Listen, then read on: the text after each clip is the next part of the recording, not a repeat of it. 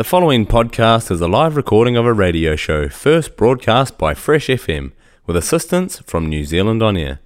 Fresh FM is a community access media station based in Te Tauihu, the top of the South Island, New Zealand. Kia ora, friends. I'm Joanna Santa Barbara of Motueka, bringing you an eco postcard.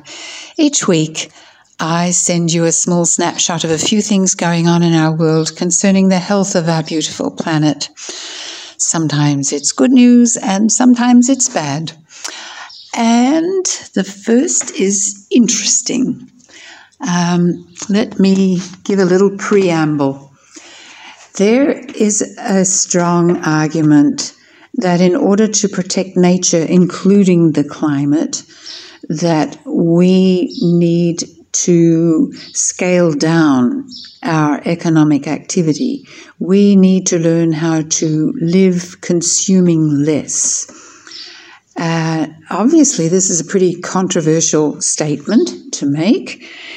Means that we need to degrow GDP instead of growing it, and probably that we need to share our wealth more.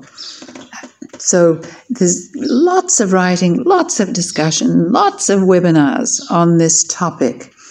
But there is a very interesting case study of not deliberate degrowth, but degrowth that happened in Japan.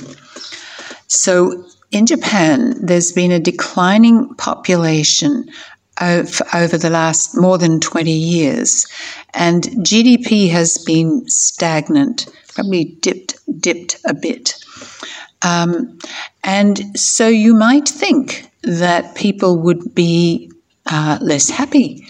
That's certainly one of the arguments, that we can't degrow our economy because we'll have to do without things and we'll be unhappy. Well, has that happened in Japan? Noting again that it hasn't been deliberate, it's been accidental, so to speak. Happiness surveys in Japan indicate that people are happier now than they were 20 years ago. I've had a look at the graphs, and the graphs show that as GDP per capita declined, over the first 5 years of that, people actually were less happy.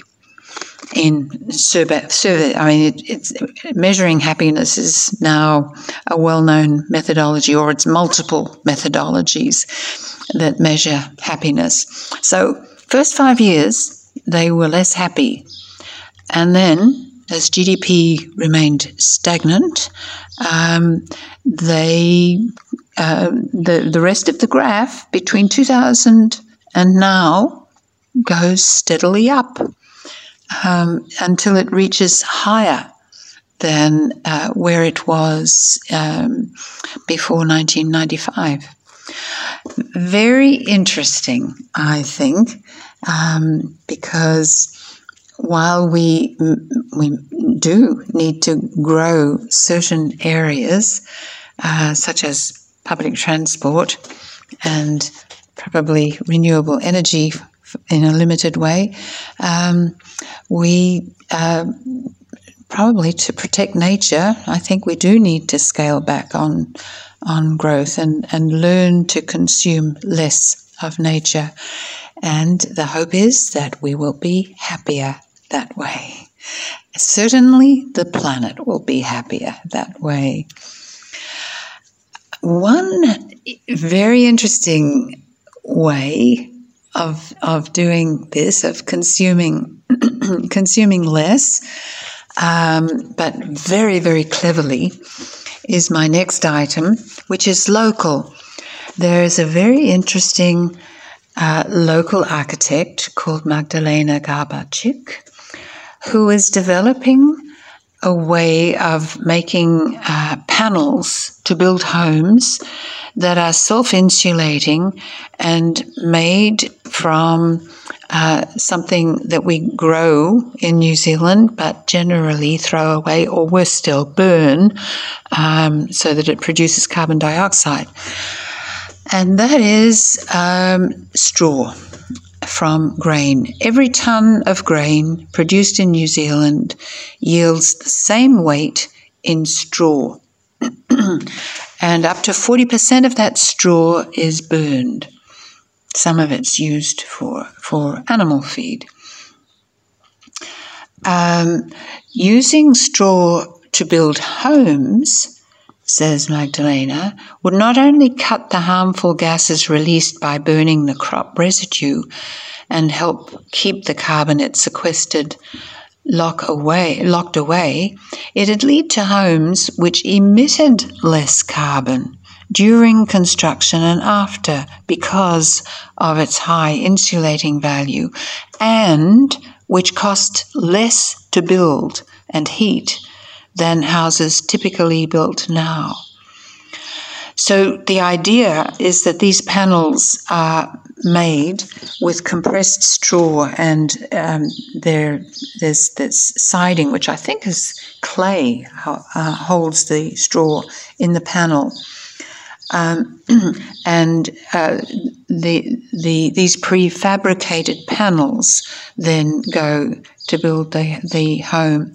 Straw has tremendous insulating properties and has already been used in the construction of some houses in Aotearoa. You may have seen straw bale houses, which use the same principle, but are usually one-off, sort of bespoke architecture.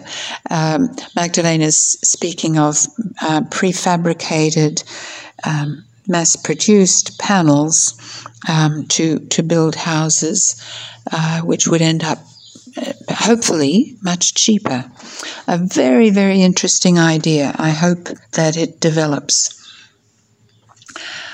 I've got a pure human rights social justice item here, which has to do with clothing, which is very definitely a climate issue because we buy far more than people actually need to clothe themselves, using too much of nature to do so, and we should reduce the amount of clothing we buy in most cases.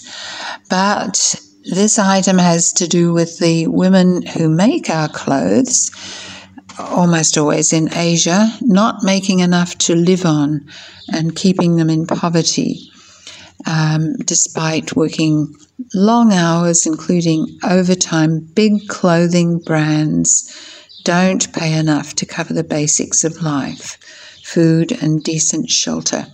So Oxfam is running a campaign with the interesting title, with two meanings, of What She Makes.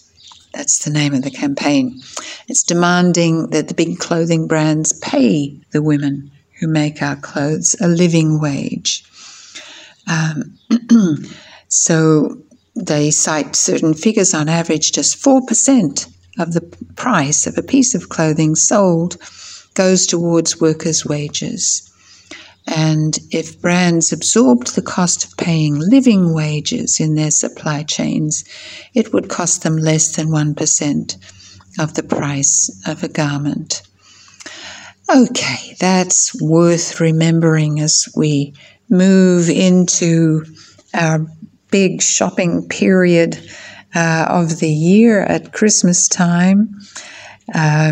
One of the campaigns, which I'm working on at the moment, has as one of its slogans just to buy much less clothing. Dress retro is the slogan.